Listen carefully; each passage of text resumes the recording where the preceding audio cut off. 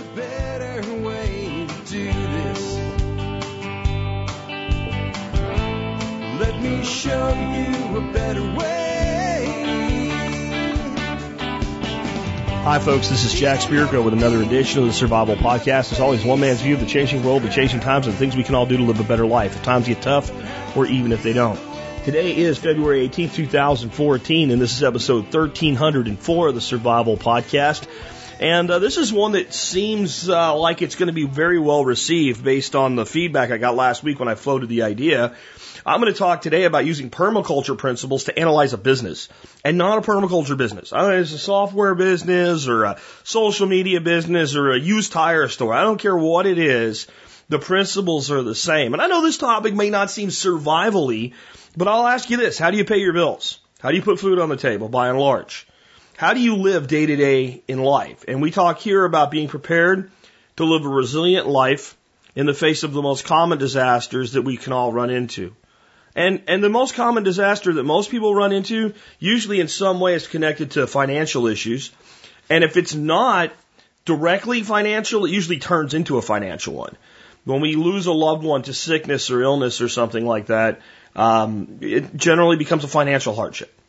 The more we can do to shore up the financial aspects of our lives, then the better we'll be off in any situation, good or bad. And that's what real survivalism is about. You know, planning for the worst and hoping for the best. And instead of just planning for the worst and hoping for the best, planning for the worst, but designing a lifestyle based on acquiring the best for ourselves and our families. That's what I'm going to talk to you about today from a standpoint of analyzing businesses. And I have a few different thoughts on that before we get started. But before I do that, let's go ahead and take care of our sponsors today. Sponsor of the day, number one today, backyard food production. If you want to learn how to turn your backyard into a food production machine, you need to get the DVD series entitled Growing Your Groceries from Marjorie Wildcraft. You can find that at backyardfoodproduction.com. If you use the links on our website, you'll get a discount compared to what the general public pays. And if you are a MSB member, you get an even bigger discount from them. So if you are an MSB member and you're going to buy from Backyard, make sure that you log in first, look them up, and get that discount code. Next up today, Fortress Defense Consultants. Frank Sharp Jr. and his cadre of professional instructors are really awesome at making sure that they teach you how to, complete what I call that triangle of gun operator efficiency. You got to have a solid weapon. You got to have good quality ammunition for it. And then the linchpin between those two things is actually you, the operator. Now, you can buy a gun and you can buy ammo. And in a way, with Frank and schools like his, you can purchase the education that makes you a better operator. But when it comes down to it, that's really on you. You've got to learn, you've got to train, you've got to be prepared. And that has a lot to do with being able to defend yourself with a weapon or even just put meat on the table when it's necessary, not just when it's a sport. Those two things actually are a lot more related than people think. The one is far more serious than the other. Frank Sharp Jr. can help you become a competent operator of that weapon so that you can defend yourself in the worst of times. And they'll also teach you how to save lives. We're going to carry an implement around capable of causing death. We should have life-saving knowledge as well. You can learn all that and more at Fortress Defense Consultants. On that note, for your training, ammo's expensive, and I don't know if you've noticed, but usually people get upset if you start, opening up with your 1911 in your living room. But we might spend a lot of times in our living rooms and our offices and things like that. What if there was a way you could train with no ammunition, with no gunfire, but actually get real-time feedback of where your shots landed? Know when you've done something unsafe, know when you've done it right, know when you've done it wrong, and have something in your hand with the exact feel and weight of the actual weapon that you carry. You can do that with something called a CERT, S-I-R-T. They're available from Next Level Training, and they are MSB Discount Vendor of the Day. These are folks that are not an actual sponsor, but they actually do provide a discount for the MSB. You can check them out at nextleveltraining.com. And again, MSB members get a discount of 20.5% off all certs. That's a significant discount because they're a high quality piece of equipment, and frankly, they're not cheap, and they're not made cheap either. There's something that can really take your training, to the next level. That's just one more reason to consider joining the Member Support Brigade. If you do join the Member Support Brigade, you'll be supporting the show at a whopping 18.3 cents an episode, and you'll get access to videos that are available nowhere else. You get great discounts like the ones we just talked about today. And again, you'll be supporting the show. And if so, kind of my sales pitch on MSB is when you get done with the show, if you think that's worth 20 cents, consider joining and then get your money back on the things you're probably buying anyway. Well, now I'm ready to get into the show. Before we get into using permaculture to analyze a business, let's go ahead and discuss what happened in the year of the episode. The episode is 1304, so the year is 1304. This history segment provided to you by Alex Shrugged, one of our leading contributors to tspwiki.com, where you'll find the notes on what I'm giving you here today, plus 2 other major events from the year 1304. The one that I've picked out of Alex's submissions this year is King Philip the Fair and the IRS scandal. Last year, King Philip the Fair of France, it's his real name, guys, King Philip the Fair of France, sent his minister to take Pope Boniface the Eighth prisoner. The king's minister accused the Pope of terrible religious crimes, vigorously tried him, quite vigorously, and then let him go. Pope Boniface dropped dead on the way home. Now, after 8 months, Pope Benedict the 11th is dead. Suddenly, if you read into these events, you will suspect not only murder of 2 popes, but agents of the King of France, by agents of the King of France, but the subjugation of the papal office itself. Soon, Pope Clement V will move the papal palace to France and allow the king to seize the vast assets of the Knights Templar. That'll come, though, in the future. Alex's take on this is King Philip the Fair is a sincere guy, very brave, but not too smart. He is being run by his ministers, and the French bureaucracy is famous for destroying their adversaries by first telling a big lie, then using the legal system and regulations so that by the time the issues are resolved, their adversaries are destroyed, even if they are found innocent. Sound familiar? Today, the IRS scandal is part and parcel of the bureaucracy designed to destroy the political enemies of the current government. They did this for President Nixon and his enemies list. They are doing it now for President Obama against the Tea Party. Anyone whose organization has the word patriot in the name, the more things change, the more they say the same. I think that what actually I take out of this is a little bit different. It's quite often that the people that are in charge are not really the ones making the decisions, and they're being used as useful idiots, and they're being used by their own cabinet in the case of a president. Often they're being used by the financial elites to put them into place in the first place. So it doesn't really matter who's using it, but you take somebody with the power of a congressman or a senator or a president, or dare I say it, even a Supreme Court justice. Thank you, sellout, and you know who you are, the sellout on the Supreme Court. And if you guys remember when I talked about that, you'll know who I'm talking about. Anyway, and then that power that they have is utilized. The guy that sticks in my craw the most for this is George Bush Jr. It just seemed like he was a puppet of the people around him. And Bush is a guy that I don't know what happened to him. Now, you know me, I'm not really fond of any politician at all. I think both parties are the same with different marketing. But I have to say that the governor, George Bush Jr., that I knew in Texas is not the man that served as president of the United States. Governor George Bush was articulate. He was able to debate in an amazing manner. He had a command of facts. He was in debates without stumbling, without bumbling, without stuttering, with no notes, bullet pointing issues. You can actually look up some of the old debate footage when he was running for governor, and it doesn't even look like the same person. And not to give the guy a pass, because I don't really give any of them a pass, but it almost seemed like through his entire presidency, somebody flipped a switch when he became president, and maybe even before he became president. Like, you're going to do this, and you're going to be president. Almost like there was some major hand up the guy's backside controlling everything that he did. And part of the reason that he looked so screwed up at times was because maybe he was being directed by a hidden hand. I think that's true of all politicians to a degree, but it just seems weird. And you really have to listen to George Bush as governor of the state of Texas speak before he ran for president at all. And then you really have to listen to him speak after it, and it'll kind of scare you. Somebody made a video about this. I'll see if I can find it and put it in today's show notes. The person clearly had an axe to grind. They basically said he had dementia, but it does make the point I'm making, and it is disheartening. Anyway, with that, let's go ahead and get into the main topic of today's show, I want to talk about using permaculture principles today to analyze a business. And I know that this might not sound survival-y, but again, frankly, one of the biggest common disasters is actually some sort of personal financial failure. I mean, I want you to think about it this way. If you're in a 2-income family, both of you work, how would you feel today if your spouse came home, sat you down and said, honey, we have to talk. This is serious. I lost my job. Oh, and they terminated me for cause, so I don't even get any unemployment now. I don't agree with what they did, but it's pretty lock, stock, and barrel against me, and I can't get anything now. And I don't know that I can find a job, and you guys look together and realize it's going to be very hard for that person to find a job. Half the income, or a significant portion of the income from your family is now gone. Now, some of you that have been listening to this show a while and have stacked functions in your life and built up capital and put systems in place would go, you know what? Wouldn't be happy about it, but it's not a disaster. For a lot of you, especially that are new to this walk, you're like, oh, that would be a disaster. Now imagine if it was both of you. If you and your spouse lost their jobs on the same day, or if you have a sole breadwinner who lost their job, is that a disaster? And I want you to answer the question for yourself honestly, is that a disaster?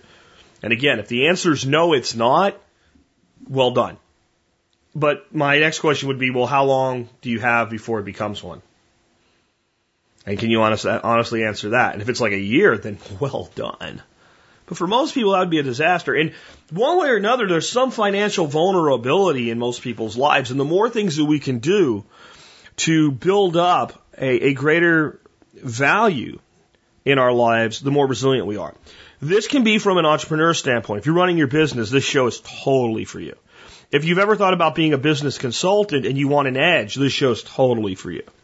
But let's say you're an employee, you're not an entrepreneurial-minded person, you're not even going to have a blog or anything like that, you're just going to keep doing your job. This show's for you too, because if you utilize the principles, now I'm not suggesting you charge into the boardroom and start spouting all this stuff off, but if you utilize these principles and see the problems in your company and gently begin to make changes based on them with the way you act, it's very possible you'll become an integral part of your company and be highly valued and either move up or at least be the last guy they want to let go of. Because I'm going to change the way you think about business today, no matter what part you're into it. And again, I want you to understand that I am talking about permaculture today, which is we usually talk about how to put swales in the ground and growing trees and producing food without chemicals and all. And that's a huge part of what permaculture is. But permaculture is really a design science.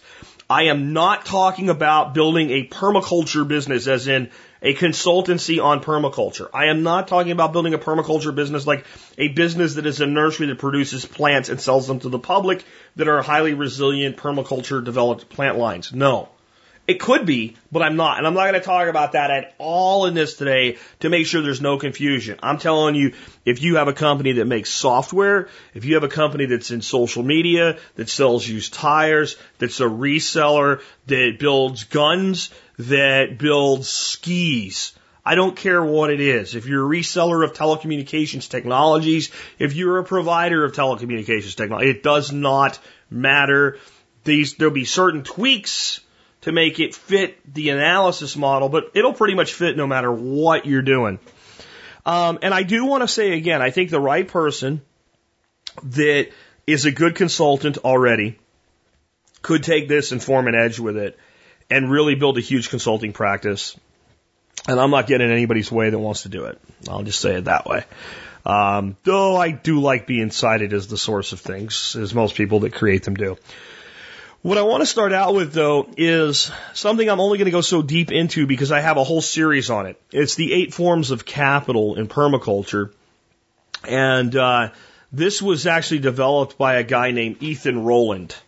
And Ethan is a very interesting guy. He's done a lot of work with apple guilds and spent a lot of time in Kazakhstan, where every apple tree comes from. And in all of this stuff, he decided that we need to, with permaculture itself, right? We needed to change the way we looked at things as far as what we value. So in permaculture, we value the land and we value the people, care of earth, care of people. And we value taking the production that comes from doing those things well and reinvesting it as the third ethic back into it. So as my company grows and develops, okay? And it produces what we call a profit.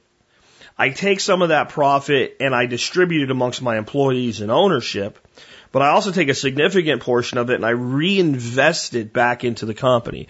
And if I'm running an ethical company, I'm not harming anyone or anything. So it could actually be part of my marketing as a company. We care for our people and our customers and our suppliers. We have mutual respect for all people.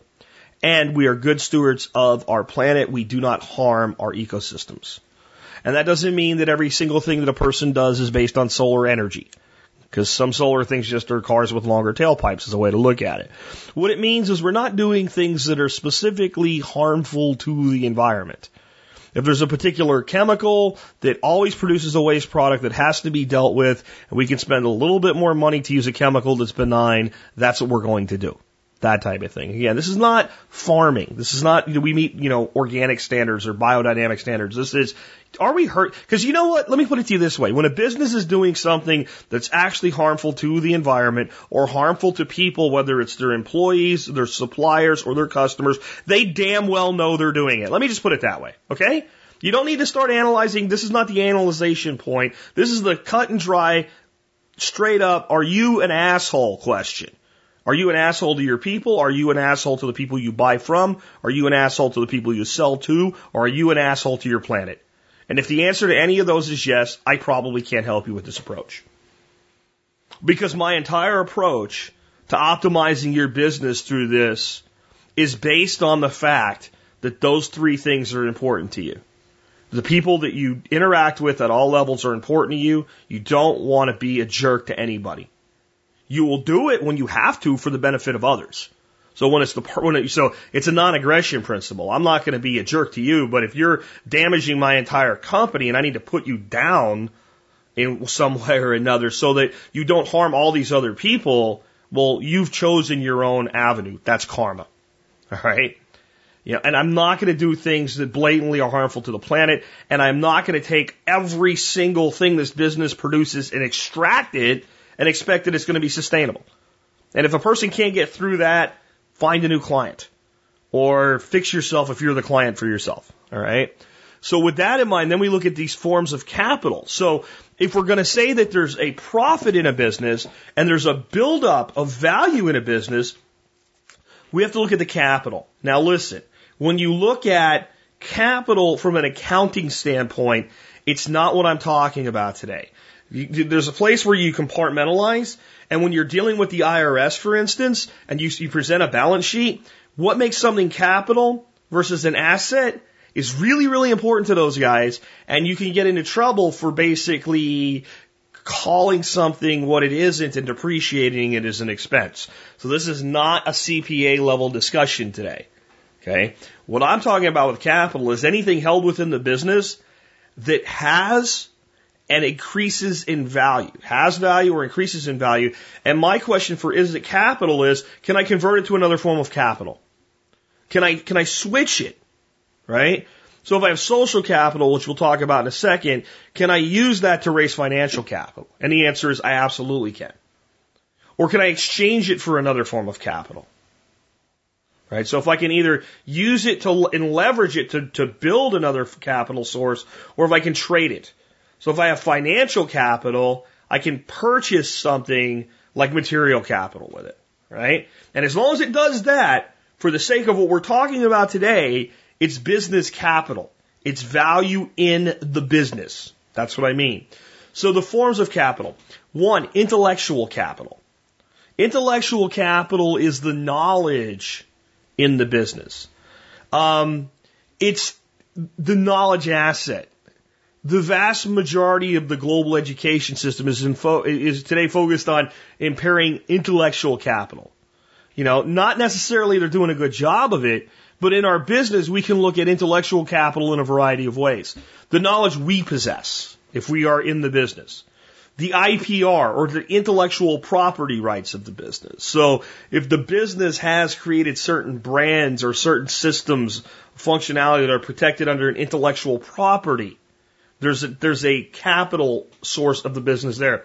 The knowledge of your employees, or your partners, or your contractors, or your suppliers, And also the knowledge possessed by your customers.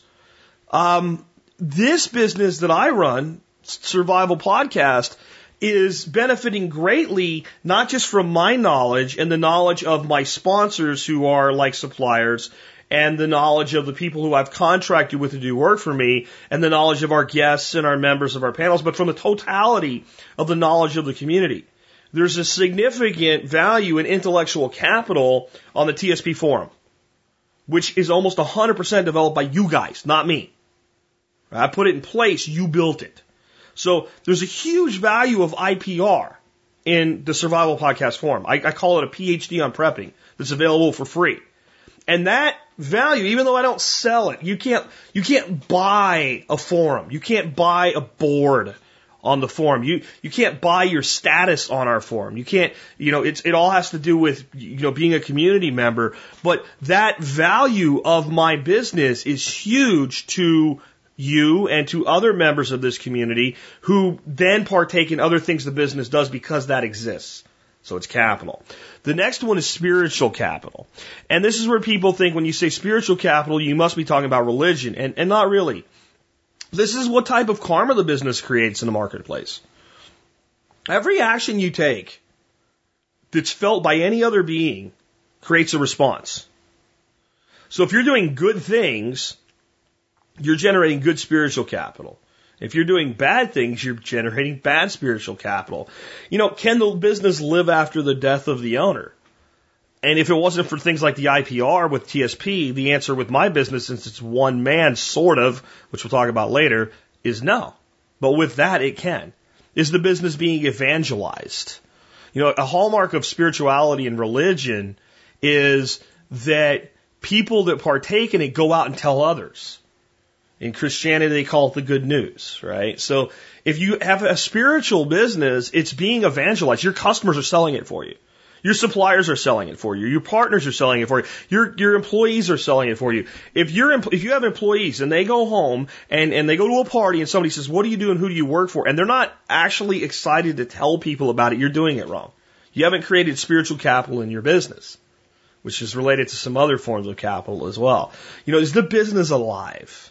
Does it have a soul? Is there an intangible quality to your name, your business, and your brand? If you have that, you've got spiritual capital. Then the question is how much and how do you encourage more? The next form is social capital. This is the concept of goodwill, right? So social capital is, what does it matter that you have the name of your business anyway? When I started TSP, for instance, the Survival Podcast had very little social capital. And the name Jack Spirko had social capital in some business sectors, but not in podcasting and not in survivalism. It was pretty much a zero balance of capital. Today, with 90,000 people listening to the show, with people that we've helped, people that we've gotten behind, with all of the good things we've done, with over 5.5 years of me constantly meeting my commitments to you, and when I screw up saying, "I'm sorry I messed up," not "I'm sorry you were offended," right? But I'm sorry I screwed up. I've built a lot of social capital. So when you look at a business, you need to look at what social capital does this business have? And it's an interesting thing because the same business that seems to be creating negative social capital might be creating a lot of positive social capital. There's people I piss off. I have very little social capital with them. But it's because I'm true to what I do that I have social capital with the people I do have it with. So you might look at a lot of big companies and see there's a lot of people hate them. There's a lot of people who love them. And they're building that social capital because they do good things in the space of the people they want to do business with. Nothing wrong with that. The influence of a key employee or ownership in a social media presence is a form of social capital, right? So a business could have a figurehead or an actual owner, like let's say Mark Cuban of the Dallas Mavericks. Mark has a massive amount of social capital, and by being associated with the Mavericks or associated with his other business ventures, he brings value to those businesses simply because he is the head of the ship, so to speak.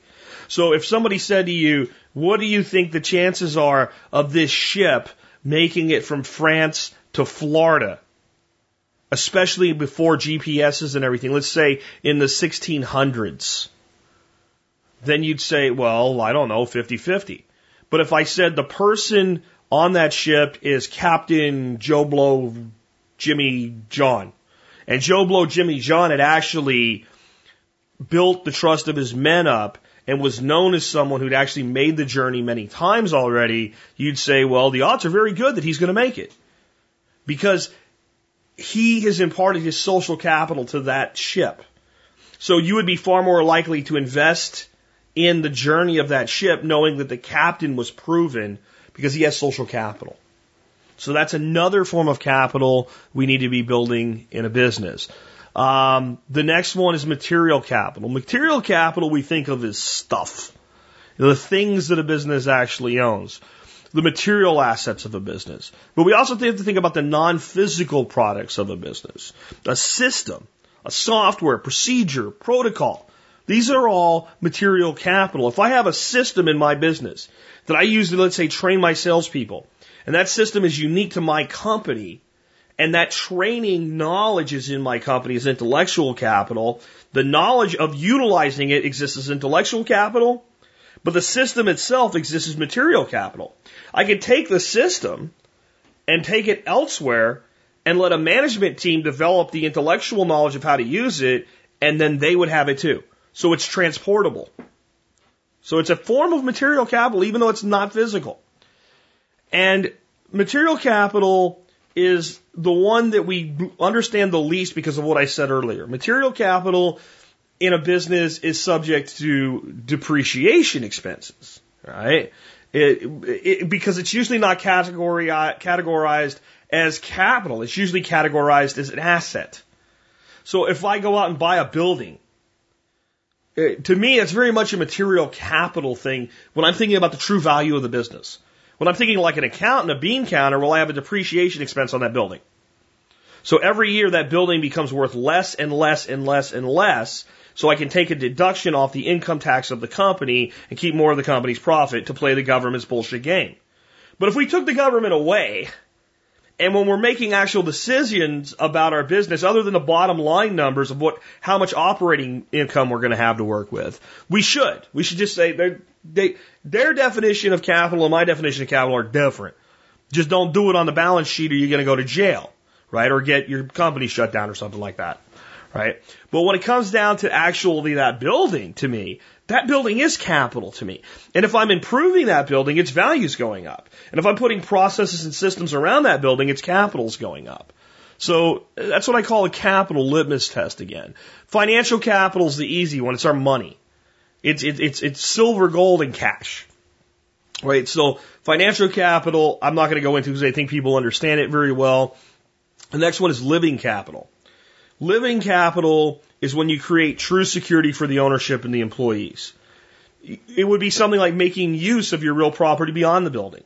So if we actually had a small facility on a fairly decent sized piece of land, a couple acres, we could put in a garden that produced food for our employees. And it would also increase the value of the underlying value of the business. But we're also looking at diversification of the holdings of the business. Is the business fully vested in just one thing, like a monocrop in agriculture? Or does it have a diverse holdings? And a diverse holdings is a type of living capital. It's creating goodwill. It's creating a living business. A lot of these capitals overlap.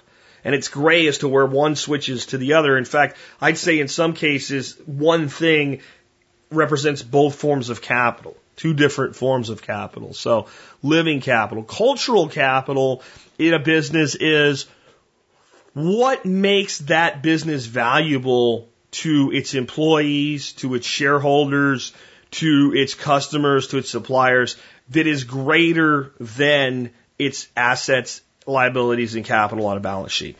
What makes me want to deal with this company because it's just, to my view, cool? What makes an employee choose a job with this company versus a competitor if both people basically offer the employee the same conventional opportunities? Salary and benefits are almost completely equivalent. Guy lives 50 miles or, like 20 miles away from both companies, same drive, same schedule. What makes a guy just say, you know what, this company's just a better company to work at, period? That's not definable with a metric. So A company that's doing a really good job of this now is Amazon. Amazon.com is doing a real good job of its cultural capital and making people want to work for Amazon. Not just because it pays well, but because they're doing a good job of this cultural capital buildup. The community and communities directly attached to a business are part of its cultural capital. A business with a really significant social media following, that's social capital, but the community itself that's inside that social network is part of the company's culture. The person that's thinking about doing business with them will view the type of people associated with the business as a part of the business itself. Okay? And the internal culture of the business, how well do people know each other? When I worked for Sage Telecom, on the wall throughout the entire place were these like shadow boxes, big boxes. And in there were things like people's high school football trophies, military pictures, pictures of their kids, pictures of their parents, awards they had won, special moments. And I saw that right away when I went there to consider working for this company. And right in the middle of walking through with one of the people I was going to be working with, I said, I've got to, because they were just like, this is where this is and this is where this is. And I'm like, I just have to stop you a second. I have to ask you, what are those? What is the significance? And he said, well, after you've been here a year, if you want to, we give you one of these boxes. You bring in all the things you want put into it, and then we send it off to a place that will professionally arrange it for you, and they put it on the wall.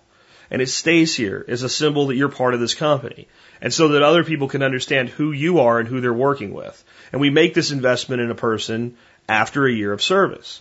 And then it stays here until that person chooses to leave, and when they leave, they take it with them. And I said, that is one of the most amazing things I've ever seen. And this individual told me that the plan I walked in the door with, plus the fact that I was the only person that ever walked in that business that actually saw that and pointed it out, was why I got the job. Where my point was, if you guys really wanted to leverage this cultural capital, you should have been pointing that out to everybody that walked in there. This is who we are. Because what it showed me is the company was employing people who were so comfortable with each other, even on the edges of between, like, let's say management and general workforce and mid-management and upper management, they were willing to bare their souls to each other and show the most important things in their lives. That company had tremendous social capital. And a company called Silver Point Capital bought them and immediately destroyed it.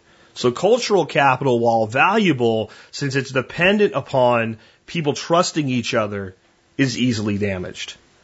The next and last one before we go into the edge analysis is experiential capital or human capital. This is the experience of the owners. Again, it's the captain of the ship. If he has the experience, it's not just his social capital now experience, right? So it's like he's well known as someone that can do this. That's social capital. He's got the proven track record to back up the reputation. That's experience. Because that's actually what, when the ship hits a storm, keeps the ship afloat and gets it to its end. The social capital creates the belief so people will invest. The experience gets it done. Right? The experience of the employees, partners, contractors, the experience of the customer base. If you have really experienced customers in your sector, not just, people that are just buying something because it's cool, but like people are buying a software product and they've used a lot of software products and they've chosen your product, but they're going, well, if it did this, this, and this, it'd be really awesome. Now, if one person says that, everybody always wants something. But if you have an experienced customer base and you're getting uniform feedback from all of them, that's part of your experiential capital. The experience of the industry itself. All of these things matter. So, I actually spent more time on those 8 forms than I had planned for today's show, but the reality is I have about a 15-minute show on each one of them available at 5 Minutes with Jack. It's at jacksperger.com. There's a link in today's show notes. So every single one, so it would be 2 hours and 30 minutes if you listen to the whole thing, just on these forms of capital. But I had to cover them today at this Mile High View so that you can understand that if you're not looking at the totality of a business's value, when you go into an edge analysis, as I call it, then you don't really understand why the edge is important.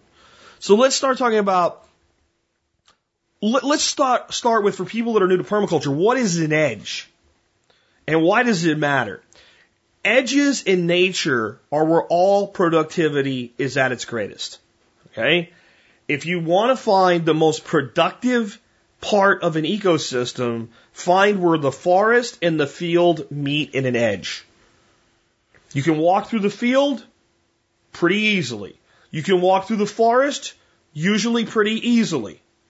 When you get to the point where the field and the forest mesh, unless somebody's cut a trail for you in advance, you have to fight your way in that transition because it's where the greatest abundance is. If you watch a person in a boat that's fishing, if they know what the hell they're doing, you don't usually see them sitting out in the middle of a lake with the line over the side of the boat. They're cruising the shoreline or the weed line edge. When they are in what looks like open water, they probably have a sonar going, and underneath the water there's maybe a hump. And that hump maybe attracts, through the flow of water, there's a cloud of plankton. And the plankton are just drifting along, and then they hit that hump where the water, let's say, goes from 50 feet up to 18 feet and back down to 50 feet on the other side.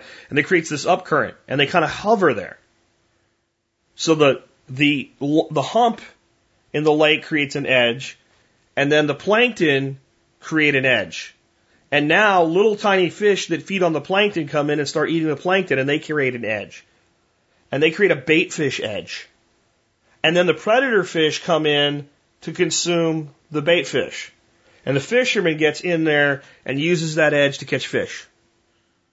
And that's where all the abundance is. And 80% of the open water will have no fish in it. The edge attracts the abundance that's naturally occurring, or the edge generates the abundance. Got it? And it's constant. Because the other thing that we understand with permaculture is patterns. Once we see a pattern and we start looking for the pattern to repeat, we'll start to find it in many, many things. We can look at our Fibonacci sequence and see that's how a tree branches in mimicking of the Fibonacci sequence, or actually is the Fibonacci sequence. And so then we see that, or we see something like a spiral pattern, and we start to notice that certain things have spirals. And they all have certain commonalities that can be harnessed using that pattern. Or concentric circles like the rings of a tree. And then you start to look at a business and the business's organization, and you can see spirals and you can see concentric circles in a business, not just a pyramid. Not just a management chain. But you see interconnectivities in those patterns. But what we're always looking for in every pattern is the pattern's edge. And the edge in business is best defined as where one activity bisects another activity, where two different things collide.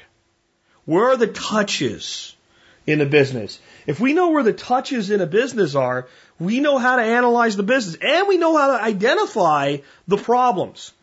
What consultants do primarily, now this is good consultants. What do shitty consultants? Let's start. What does a shitty consultant do? A shitty consultant shows up, asks all the employees and management in a business a bunch of bullshit questions, and then gives the management information they already knew and already had, and formulates it in a way that makes them feel like they got something for value and gives them a bill. And that is the majority of consulting in America today. Selling a business information it already had, repackaged and delivered back that they're probably not going to act on. But what good consultants do is identify problems and identify the solutions to said problems. Okay? That's one thing they do. The other thing they do is identify opportunities that are not currently being utilized and then develop a solution to turn those opportunities into something that can be utilized. So, you're not doing this. If you did this, this would be the result. Right? You are doing this. It's creating this problem. You're doing it because you think you have to because of A, B, and C. If we rearrange these things, now we can pull that out of the way and we can make that problem go away without creating another problem. Because a lot of times when you tell a business, well, you're doing this and it creates a problem. And they go, well, if we didn't do that, we'd have a bigger problem, and here's what it is. If you're doing an analysis of the business functionality end to end, you already know what they're going to say, and you've already thought about it, and you already have an answer, and now you're bringing value. Because they might have already had this conversation 15 times, which is why companies get pissed off at consultants, because they say, well, do this, and you say you can't, and they tell them why, and they go, oh, we didn't know that. Well, you're supposed to know that as a consultant. But the way we find these things is analyzing all the touches, all the places where one flow of energy interacts with another flow of energy. Internally, we have what we call a departmental edge. Okay? And the departmental edges are many in a business of any significant size. So you might have marketing interacting with sales. That's a departmental edge. Okay? You also might have marketing interacting with product development. That's an edge. Okay? You might have marketing interacting with customer service. It's an edge. So you just have, the way you got to think about it then is just distinctive departments in a company. Product development, software services, sales, marketing. Sales and marketing are not the same. We'll talk about that when we talk about their individual edges in a second. But those types of things. Finance interacting with sales. That's an edge. The financial people need to do a forecast for next year. So they go to the salespeople and say, how much do you think you're going to sell? Because they're going to take other financial components and add it to that to forecast the health of the company next year. But that's an edge. Now, the interesting thing about those edges are they are the places where the greatest conflicts arise in a company, because one department doesn't understand the needs and goals and desires of the other department. The sales guy does a forecast. The sales guy brings his forecast to his manager. His manager is generally the bridge of the edges. The manager then takes the forecast and flips it over to finance. Finance takes the forecast and says, the forecast doesn't work. You need to sell more. Well, the forecast wasn't, this is how much we think we should sell. This is how much we think we are going to sell based on all the information that a sales team has in the field. But then the finance guy says the numbers don't work this way for what we're trying to do. So he kicks it back to the manager who then just jacks up the sales forecast and tells the salesman, right, or sales manager, this is your new forecast. And the sales manager says, well, why the hell did I do this in the first place? And no one understands on either side of that edge what the hell's going on, and the manager looks like a dick. So the sales manager is viewed as an asshole by his entire sales force because he just made him spend 30 days developing a sales forecast only to change it. The manager's like, I don't have any choice. They don't believe him. And then you got a guy over here in finance, and all he's saying is, I've been given a directive by upper management, another departmental edge we'll get to in a second, that we need a projection that shows at least this next year. And I got to get it out of there, and I need more sales to do it. So since he's disconnected from sales, he doesn't understand. You don't just turn the dial up and get more, right? It's not possible. But the business has done this for so many years, and when you put stress on a person and their fear that they're going to lose their job, they will work a little harder and they will sell a little more. So it seems to work. So now the financial people have become convinced that applying pressure through the management edge into the sales edge works. The upper level people who are doing this in multiple edges become convinced that it works, so they just push more. And if they want more, they just turn the faucet up. Well, eventually this system fails and runs out because it's not sustainable. Now the salesperson also knows how this game works. So he's already fudged his forecast low. He's already gone lower than he thinks he really can do. This is like Star Trek, right? When Kirk says to Scotty, how long before we get the engines back? And he says, 2 hours, Captain. And Kirk says, well, you've got 50 minutes. And he says, I'll do what I can. Right? Well, he already knew it was going to take more than the captain wanted. So he said more than it would even take. Right? This is now we have a dysfunctional system because we now have our cultural capital being damaged by dishonesty and a lack of mutual respect. Because everybody wants what they want in clearly defined departments. with no cross-training and cross-understanding. Where if the salesperson's forecast was simply respected in the first place, as long as it was reasonable, which should be his manager's job to analyze, then it would be respected and appreciated and put into the numbers, and we would make other numbers like how much we spend, which we actually control. We actually control how much money we spend. We don't control how much money we take in. We'd have a better running system just by starting at just the departmental edge. And we're really looking at interdepartments there. We haven't even really started to look at the departmental edge in management department. Because we basically have in a company general workers, low managers, middle managers, upper managers, and owners, directors, VPs. All at that top layer. And those interactions are all edges. And generally, if you want more productivity, as long as the edges are well designed, increase your edge. Where what we've done in corporate America is we've decreased our edge. So the VP layer only interacts with upper management. So it's a short edge. And upper management only interacts with middle management, so it's a short edge. And then middle only operates with lower management and general workers, so it's a short edge. If the VP layer actually interacted at times through the whole company, they wouldn't be viewed as pompous, arrogant, and full of shit by the general workforce, which is how they're viewed. Whether you think you are or not, most companies today, the people that make multi-six-figure incomes are viewed as rich assholes who don't really know what they're doing by the people lower down in the organization. Part of it is the dishonesty edge that we just talked about it, but a lot of it is just a failure to actually have an edge. It's not there.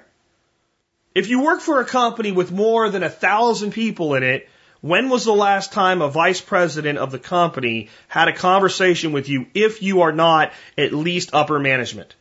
If you are down at lower management or general worker, how many times have you had a discussion about your company with your vice president? And don't say it can't be done. Because there's companies that were run by people who did it. Jack Welch walked his floor and talked to everybody all the way down to the guy that pushed the broom. He also said you should fire the lowest performing 10% of your company every year. Until you got to a point where you went, I can't justify firing anybody anymore, and then look hard and make sure, and then still do it again next year. Not so people would be in fear, but so that you could reward better performance. Jack Welch had an edge, and I don't mean that edgy thing, I mean a long permaculture edge in his business. He reached out and touched everybody in that business with a testillating pattern. Because he interacted with the guy pushing the broom certainly differently than the VP, but he did interact. So that's another part of the departmental edge. If you can get people at multiple layers actually engaged with each other, talking about each other, caring with each other, and trusting each other, then a business starts to develop all of these forms of capital we let off with. Then there's the marketing edge. The marketing edge is every single place that your company's message touches potential customers, potential partners, and potential employees. Marketing should be as concerned about attracting the best talent as recruiting should. They shouldn't be totally disenfranchised with each other. If marketing's really good, and I'm a salesperson, then I know there's lots of leads, there's lots of engagements. See, I know that I'm going to have a market to work with so I can convert it to sales. We'll get the sales edge next. But I'm going to want to work for you. If I'm in product development and I love what I do, and I'm like, I want to build the best widget ever. Do I want to build it for a company that's going to stick it up on a shelf as one of a million products and say, well, we have this too? Or do I really want to work for a company that's going to take that and take every single thing that I know is brilliant about it and hold it up to the world and say, look at what we have done? That's the marketing edge. Marketing is not sales. Marketing is the generation of interest in your company.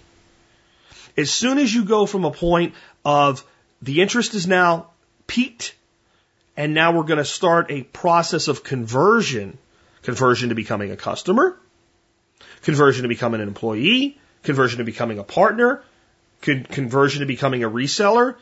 At that point, we go into a sales/recruiting process. And sales and recruiting are kind of the same thing. You're just selling opportunity versus a thing. Right? So that's where that edge intersects and departs, and that's where it changes. But the marketing edge, instead of looking at, well, is our logo cool? Is our strapline neat? We need to be asking ourselves, where do customers actually hear about us? And when they do, what do they think? How do they feel? No, the internet can tell us. We can actually put up a survey online that'll actually get real answers. We don't even have to say it's ours. We can just say, hey, we found this thing and this is what we think about it. What do you think about it? And basically put yes or no on it and throw $1,000 of traffic at it and get more honest answers than any focus group could ever give us. That's marketing. Focus groups will lie to you. If you put 10 people in a room and show them a product that sucks, they'll say it sucks, but they'll mitigate their suck claim. If you put it up online and they don't know they're going to hurt your feelings, they're like, this is the suckiest thing to ever suck a sock. Never, ever make this. I will never buy this. And you'll know, don't do that. But if they love it, they'll be like, where can I get this now? I want this now. Why isn't it already here? You can trust that feedback. That's part of your marketing edge. But your marketing edge also needs to be internal and interdepartmental. Your general employee should be going home and saying, holy crap, you can't believe what we're doing right now. Now, I know there's sometimes you're developing a product that can't yet be released to the general public about its knowledge for reasons such as our competition will steal it, which I am a big proponent of the open source model, but I get in some places why that's still the case. But by the time it's going to market, everybody in your company should be excited about it or it's a failure. If the people that work for you don't give a shit, why should I? If you're a car manufacturer, if you're Ford and you're releasing a brand new car and the guy that sells it on the showroom doesn't want to drive it, why should I want to drive it? Now, I understand you can get nitpicking with technicalities here. If the guy that sells your cars for you has a farmstead like I do and he really needs a truck and the car is a sports car, and it's not practical for his lifestyle, he may not want that particular model, but he must feel like, if you want a sports car, this is what you want and here's why. Not because he's paid to say it, because he really believes it. That's the internal marketing edge of a company. Let's hold with marketing right now for the edge of marketing and discuss how it actually builds some other capital. So one of the things I said you want in your business is intellectual capital. Knowledge of the business, its operations, etc. I would go into companies and I would sit down and talk to people and say they wanted to market a product or a service. And I'd say, well, what does it do? And I'd find that a lot of times the people that actually were building it and selling it couldn't really define it quickly and articulately and succinctly.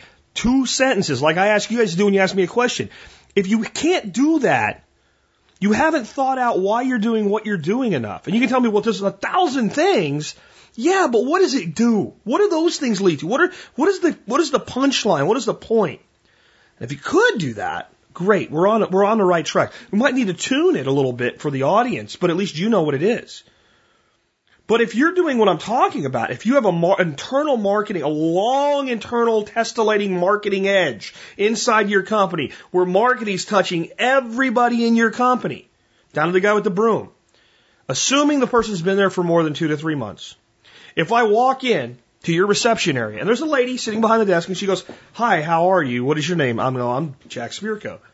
And she goes, oh, yes, Mr. Wilson is ready to see you in about 5 minutes. I should be able to sit down and say, what's your name? And she says, no, Donna. I know, I'm making up a name. And if I say, Donna, what do you guys do here? Donna should be able to tell me. And not in completely generic terms either. And if I say, well, I'm here to talk to Mr. Reynolds or whoever's name I made up there about Project X. What do you know about Project X? If Donna goes, I don't really know, I've got a problem. It doesn't mean the company won't be successful, but it's not optimized. And that internal marketing edge is not optimized. Donna should know what Project X is and why anyone should care, unless it's top secret, right? As long as it is going out to the general public at this point, it's a developed, fully realized baby that's about to be birthed into the market, or it's already being sold. If Donna doesn't know what it is, I've got a problem. Now, if Donna works for J.C. Penney's and it's one product on page 39 of a catalog, that's different. That's totally different. Maybe. If it's that big a deal that I've come in to consult on it, it may not be any different at all. Maybe that's something everybody in the company should know about, at least at that office where they're doing that project. That's the internal marketing edge. And when you have marketing's about education. So if you want intellectual capital, you need informed people who are educated about things. So you need a long internal marketing edge. Most companies only focus on external marketing. They focus very little on internal marketing. And because they have a shitty departmental edge, when they try to do internal marketing, everybody in the company just goes, that's those assholes in marketing that don't know what they're doing. See? Sales edge. The sales edge is everywhere that some part of your company, be it human or mechanical or technology, takes the interested and converts them to the engaged. You should write that down. If you're really into this, sales is everywhere that any component of your company, be it mechanical, technological, or human, transforms the interested into the engaged. That is one of the most powerful things in the world. It's why the sales force is the infantry of a business. Without the sales force, you're done, even if the sales force is a website. The marketing has piqued the interest, and now the customer is saying, tell me more, I want to do business with you, how do I buy, how do I become your supplier, how do I apply for a job, how do I get your product, where can I find your product if you don't sell it directly, and the sales tools must kick in. And the salesman has to take that interest, matchmake, and make sure the match is right if you're doing it ethically. I'm not going to sell you a course on how to become an NBA basketball player if you are 4'3" tall and have no arms. Unless you just want to know. Unless you're very clear about what you're doing, I'm not going to sell you that product. Not right for you. Being a little ridiculous to make a point, though. You can be in sales. You can be very, very good at what you do. You can be a master of that sales edge externally. And you can be 100% ethical. You can care for people. You can never write a contract with a customer that should not be doing business with you, and you should not. It may hurt your quota this month. It will not hurt your quota over a multi-year period. It will grow it. You don't take business as bad business. It's not good for you. It's not good for your company. And the reason people do it is because of the dishonest managerial departmental edge that we talked about at the beginning. So we have to eliminate that so that it doesn't happen. We have to be willing to turn business down if we know we're good at what we do. But the sales edge also is the place where companies are 100% external. The salespeople are out in the field, far away from, the cooks and the supply sergeants and everybody that's in the rear, and they just support them and then make sure you kill enough of the enemy and we'll all be good. Totally wrong. The most informed knowledge that you have in a business about your product and your business and what you're doing for the market, that can explain it in layman's terms, that can make people give a shit, is the sales force. Because the guy that buys the next great cell phone, with very few exceptions, doesn't care specifically about exactly how the processor is wired in and what processor it is and who made it and whatever. He just wants to know that the phone works really good. But he wants to know a little bit about the technology so he believes that it works really good. The guy that knows that's a salesman. The sales edge and the marketing edges should be lined up with each other and moving throughout your whole company. The marketing team should be educating your internal company as to what you're doing and why it's awesome. And your sales team should be educating the internal parts of your company as to why it matters to them, why they should be excited. This is a company that could exist, but right now probably doesn't. A company that functions this way. Instead of everybody compartmentalized off into their little world, having all of these edges interlocking with each other, and an understanding that this is something special. What is the cultural capital in a company like I'm describing right now? If that company existed, and if you're the kind of person that wants to be an employee, right now, at this point, I'm only halfway through the edge analysis. Do you want to work there? If you want to own and run and manage a company, do you want to own and run and manage a company like this? Then why is nobody doing it? It's not because it doesn't work. I've seen every single thing I'm describing work in pieces and parts. I've just never seen it holistically assembled. The next is product creation edge. So this is your engineers, your developers, your manufacturers, your idea guys. It's not always a physical product or even an intellectual product like a software service either. If you had an advertising agency, even though it's marketing in the end, when a client came to you and said, here's our new product, it's an awesome cell phone, it does all of these things, build us a marketing campaign for it. We want to do national television advertising for this product. Then the team that develops that campaign is product creation. Even though it doesn't seem like a product. It seems like the product is the phone. But the phone is being sold to the end customer. And the phone is being sold by AT&T. You're Madison Avenue Marketing.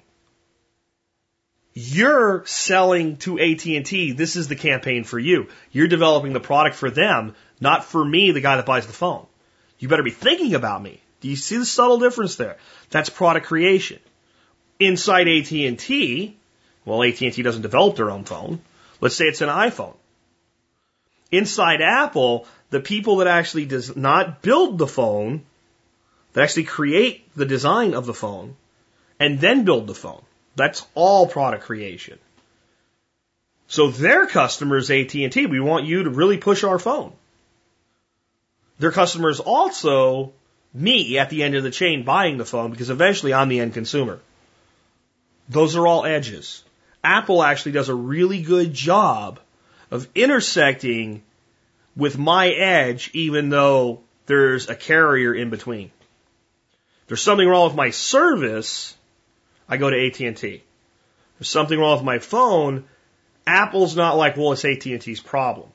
They will help me. They might charge me, but they will help me. That's an understanding of edge. But the product creation edge internally is what I'm really talking about here. I just want you to understand the totality first. Internally, while that product's being developed, unless it's super secret squirrel stuff, all those other edges, the sales edge, the marketing edge, the departmental edge, should be engaged. They should be getting feedback. I'll tell you what's maddening for a salesperson. We've got a new product. Really, when's it coming out? Next week. Okay, what's it do? It does this, this, and this. Really? Does it do this? No. Does it do that? No. Okay, none of my customers want this. Well, how do you know? Because I have a freaking sales edge in the external part of the company where I talk to them and nobody's asking for this. Well, we want you to make them want this. Well, they don't need this. They don't need this. Well, you can make them want it. Yeah, but they don't need this. I'm an ethical salesperson. I sell my clients what they need. If it's a vacation, I could sell to the want. But when it's like a product for use in their business, if it's not going to actually make their business better, I don't want to sell it to them. What if the salesperson was actually consulted by the marketing department? And I'm telling you, in most companies of any significant size today, it does not happen. Marketing does its own independent research. They usually pay some third-party research firm to do part of it for them. They talk to people without telling the salespeople they're talking to their own customers. They don't have the rapport They have an agenda, they know what they want to do, so they convince the customer to say, yeah, I like that. They get an partial,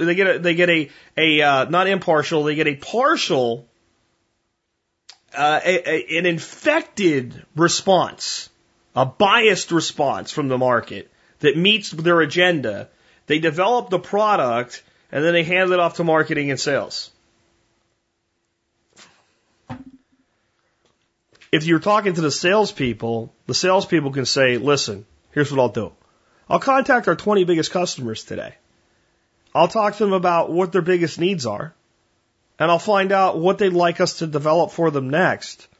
Then I'll tell you what that is. And then you take that information and you also touch our customer to refine it, because you're better at that. I mean, you have more time to do that than me, because that's your job. And then I'll look at what you came up with. We'll close the loop together. We'll make sure the customer really wants this and they're going to commit to buying it, and then we'll build it for them. And that can be done in 2 weeks. Not the delivery, but the plan. That's what we're building. And no one does it. Because the product creation edge is viewed as not touching the rest of the company. You just make it, put it in a box, and ship it out the door. And in a mature company, you get away with that, but if you want to develop something new, you don't. In my business, product creation is what I'm doing right now, talking to this. I'm creating today's product. Now, how did I get that? I'm a one-man operation. Here's the truth. There's no such thing as a one-man company. In my instance, I have an intern that helps a little bit here and there, and I have a wife. But in the beginning, it was just me. It still wasn't. Because you are part of the company. I reach out. So last week, I do a show. I get off during product creation into the concept of permaculture in business. I seek your response. Do you want to know more about this? If I had gotten like 3 responses, I might not have done it. If I got like 10 and they were all like, we've heard enough of this crap for now.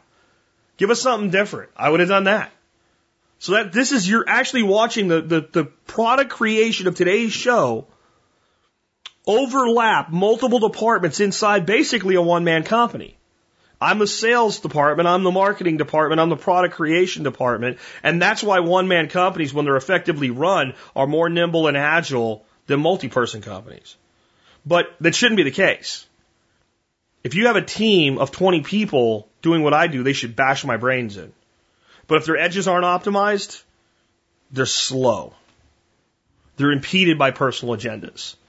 Their edges are corrupted by dishonesty and mistrust and a lack of understanding. Since I'm all departments, every department knows what the other department knows. That's why I can create a product like this today. I asked you about it last week. I sat down today and I created this today. Right now. I did not work on it over the weekend. I created it because all of my departments know the same thing because they're all one. But they're all interacting with you guys. My sponsors are part of TSP. My vendors are part of TSP, my supporting vendors. My listeners are part of TSP, my forum members, the people on Zello, the people that come to my events, the expert council. We've actually built a massive organization, but all the departments have edges that touch each other because I have one person myself acting as a conduit. The strong leader in a company is that conduit, and they're not always in charge. I've been the guy in a company that everybody trusts, that everybody talks to it, that solutions get fed through. You could be that person too, even if you're not an entrepreneur or not ready to be one yet. You don't need a title. It's stepping up, it's interacting, it's opening your ears, opening your mind. And when you present an idea and somebody craps on it, not getting offended. I gave companies, both as clients and as an employee, many wonderful ideas that were ignored. I didn't worry about it. I did my job, and I was always the person that people trusted. And when it really came down to like, we got to make a really tough decision, I would always be consulted on it, even when my position didn't dictate it. And I guess it's because I intuitively always thought this way. But now with permaculture, I understand exactly how this works. Then there's the customer service edge. The customer service edge is exactly what it sounds like. It's everywhere that a customer is touched after engagement, right? If you're touching the customer when they're about to buy but haven't bought yet, it's not customer service. You'll call it customer service in a lot of businesses because people like service better than the word sales. Sales has I don't want to be sold to, mean salesperson making me do stuff I don't want to do, right? People have that because, salespeople close business they shouldn't because of the dishonesty, corruption between the departmental edges, right? But in reality, it's a sales process right up until cha-ching. Now you've bought. Now your sales might be involved in customer service. They should be. If you haven't figured it out now, every department should be touching every other department internally and externally. But customer service is, after I bought from you and I need help, do you help me? It's the most important component in a company. It's the one that's getting the least attention in the modern era. Because it's the one that makes me sell for you as a customer. Now, if you build such a great product that's so intuitive that when I get my hands on it, I never need you, it's still customer service. You build customer service into the product. If you can do that, wow. But most of the time, I'm going to, at some point, need some level of help. I want to buy another one and you don't make it anymore. Where can I get one used on the market? Well, let me tell you about our new one. I really need this one to match the old one. Oh, I do need to upgrade. That's back into a sales process, but getting you to the right person is a customer service function. It's broken. It's not working. How do I get it fixed? My cable internet service is down and I cannot do my job now because I can't reach the internet. Fix it for me. And companies are starting to care about customer service again. But, back to our capital.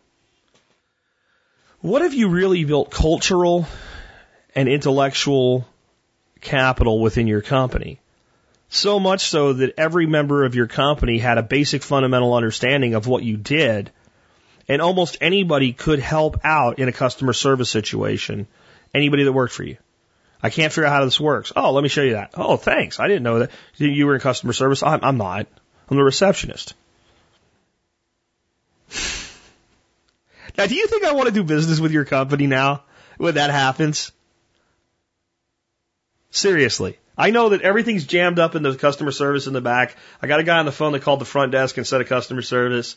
I say, how about I direct your call? I need customer service. What are you trying to get done? Oh, this thing doesn't work on my phone. Oh, hold on. Go to this screen, do that, do this, do that. Does it work now? Yeah, okay. Then you don't have to worry about it. How many people are be like, this company's awesome? Whenever you call them and ask them for help, they help you. And what if I have a shitty experience? What do you think I'm going to say then when somebody says, well, that's really cool? I'm going to say, yeah, but the company doesn't give a shit about its customers. I'd find something else. That customer service edge has to be interacting on all layers. And then there's the edge that pulls all of this together internally, the training edge. When I look back at being in Fluke Networks and selling test equipment, if I was put back into there, other than getting rid of most of the management, and said, optimize this company back when I was in sales for it, one of the first things I would have done is taken all the basic test equipment that we sold every day, and I would have went through, and every single person in that company had a computer. And I would have said, I want you to see right here what we sell, what it does, and how it works. Let me show you on your own connection. This is how you connect to our network. This is what you can see through our equipment that you can't see with your computer. This is what it does. And when you can't connect and one of our techs comes in and fixes your connection for you, this is what he's doing. You don't have to know how to do all this, but this is what it does. This is how we test a cable to see if it's not a network problem, but a cable problem. This is the difference between a network problem and a cable problem. I'm talking 20 minutes of training per employee. This is what we do.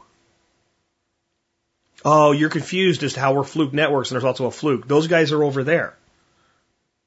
They do electrical test equipment. They test, see that plug over there that you plug the computer in to get power? They deal mostly with that. I'll have them come over and explain that too because we are sister companies and we do interact with each other, so you should know that too.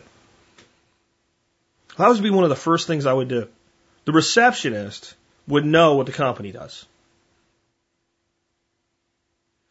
I worked for a company for a very short period of time that got bought out by Fluke and just basically slaughtered in the merger.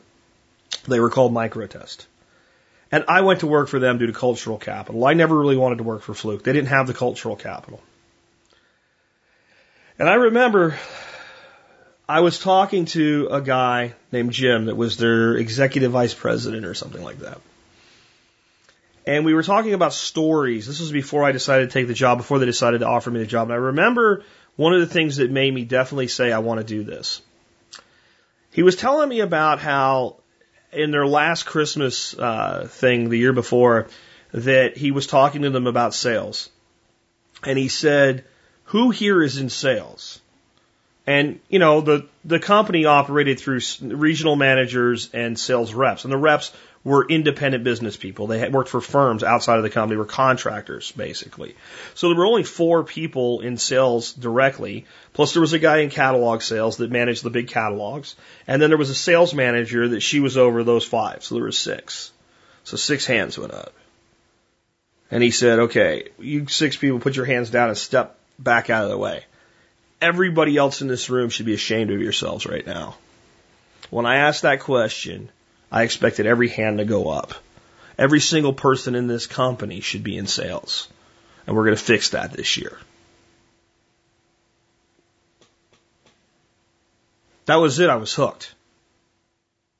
Then I met like my inside salesperson, you know, that was going to handle inside sales for me. And basically, she was a person that was so motivated. If she was any more motivated, she'd be knocking people over. I wanted to work for that company.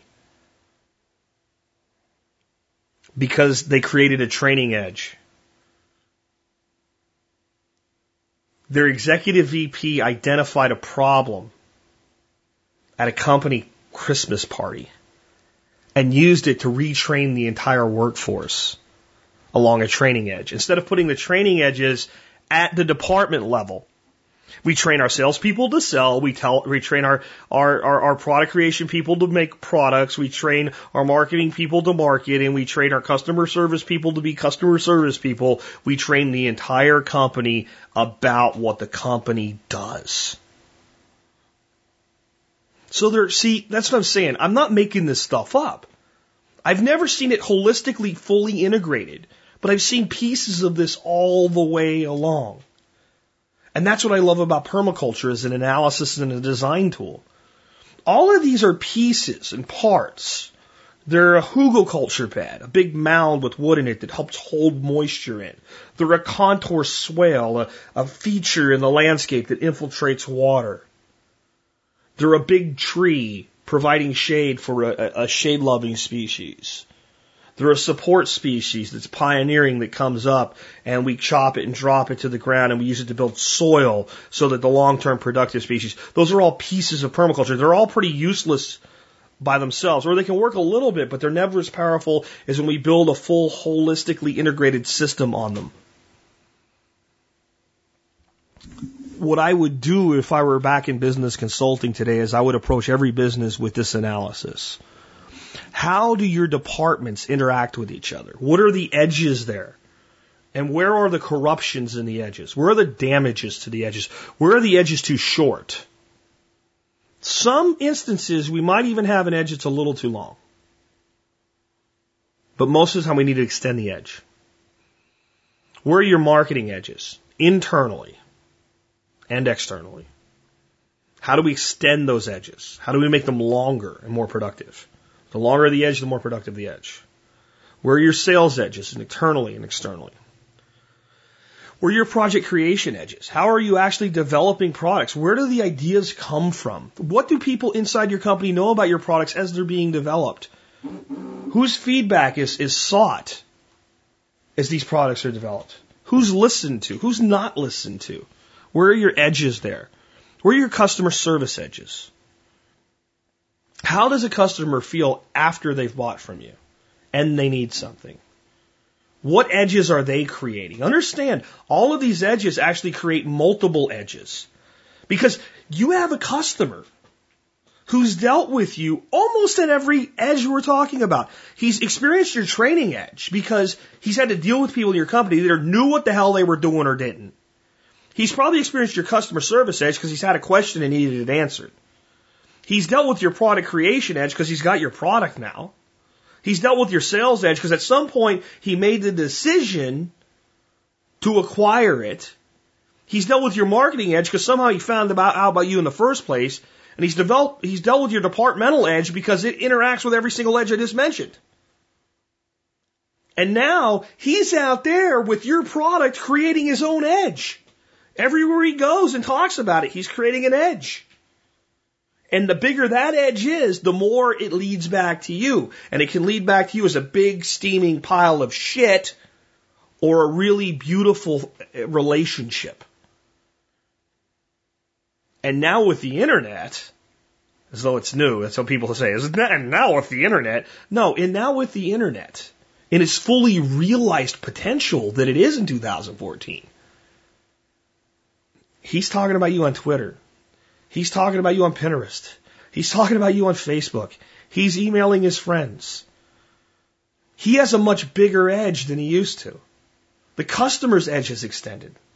Because the customer used to just be able to interact with the people that he talked to on a regular phone, not a cell phone, and who he saw day to day and walked around and talked to at the coffee shop or the butcher shop or wherever he might interact with somebody.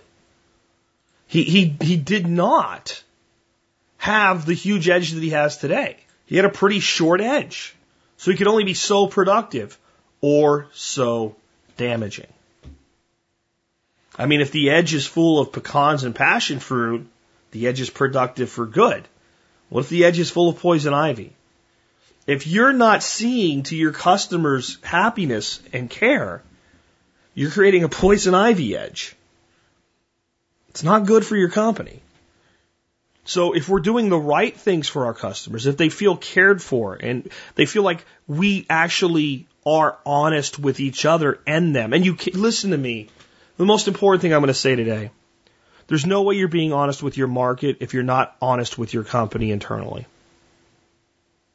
If your financial people are not being honest with your salespeople, if your salespeople are not being honest with your financial people, if your marketing people are not being honest with your product creation people, if there's not internal honesty and internal respect and internal appreciation, there will not be external honesty, external respect, and external appreciation to your customers. And then they will not reflect that, and karma is real, and karma, when done improperly, is a bitch. You are either sending out a very positive force into a very large series of edges, or you're sending out a very negative force. And either way, you're going to receive what you've sent out. Good guys do win in business. There's the belief that you got to be like, and it makes me think of there's an old movie, a spoof movie. And it actually gets to the point of why people think that the good guy can't win. Because you know what you usually say about the guy that's not quite very bright? Well, he's a nice guy, he's just not very smart. And it's from the spoof movie Spaceballs, where the Rick Moranis character that plays Dark Helmet, like the parody of Darth Vader, says, evil will always win because good is dumb. And that's not true, but it's funny. And the truth is, a lot of times when people get, they say, well, that guy was a nice guy and that's why he lost in business. No, he wasn't very smart about the way he operated in business. You can be tough and you can be nice. You can be a very nice guy, but you also have to be tough. And you also have to look at it this way. The nice guy that they talk about that way is the guy that, like, you needed to fire 3 people and you wouldn't do it because you were too nice. And then you ended up 6 months later firing everybody. Where if you had fired the 3 people, you could have continued to employ the other 20 odd people, built the company back up, and maybe eventually even hired those 3 people back. If they were worthy of being hired back in the first place, there was a reason you selected those 3 to let go. It's not because you're not nice. It's because you're not being smart. But this is the way I would handle business today. An edge analysis. And there's more edges than this. This is, again, I created this product for you this morning when I got out of bed. I said, I'm going to do this. I walked my geese and I created this for you. If I were to sit down and spend a week on this, I would probably come up with about 15 to 20 edges in a business. And I'd probably do a diagram of how all the edges intersect with each other. And then I would consolidate that and refine it further. I don't know if I'm going to do that or not. I'm not in that business anymore. I like to float things and let other people take them, but this is actually the way that any business can optimize itself. And the truth is, while a consultant might come in and do this, a company with enough integrity and internal honesty to sit down and go through this process on their own, develop the internal training edge, develop the internal marketing edge, develop the internal sales edge, to start focusing on more than just the intellectual and financial and material capital, to also focus on the human capital, the cultural capital, the living capital, the social capital, and the spiritual capital of a company, can dramatically improve what they do. I don't care what business they're in. Within reason. If you sell black and white TVs today, you've got a problem. But other than that, this to me is the way to manage a business. This to me is the way to be a better employee in a business. And honestly, we could manage any organization with this. We could manage a church with this. We could manage a town with this. Towns have marketing departments. Towns have sales departments. Towns have intellectual and cultural and material and social capital. But it's up to us whether we want to do it or not. And if you take what I've given you today, even if you're not a business-minded person, since patterns repeat, I bet you can figure out how you can manage your farmstead or your homestead or your backyard urban permaculture garden with these same techniques. And with that, this has been Jack Spirko with another edition of the Survival Podcast, helping you figure out how to live that better life if times get tough, or even if they don't. It's in our food these days, you know it's on our TVs. Sometimes we forget we are what we eat. I don't know the answer. It's like there's nothing I can do. It's the price we pay, I guess, when we follow all the rules. There's a better way to do this. Let me show you a better way. You don't have to be another face in the crowd. Don't have to live the way they tell you to. Make your own way, the others will follow. Revolution is you. Revolution is you.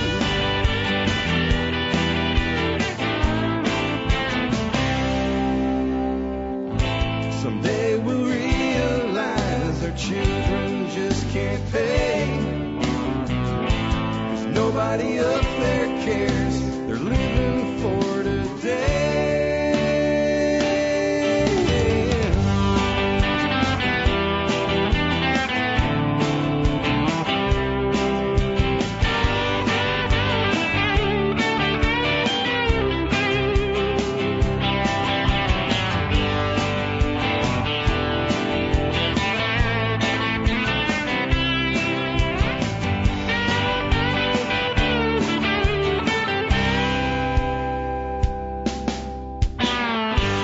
You don't have to be another face in the crowd.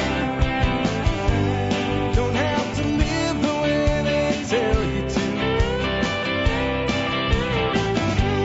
Make your own way, and the others will follow. The revolution is you.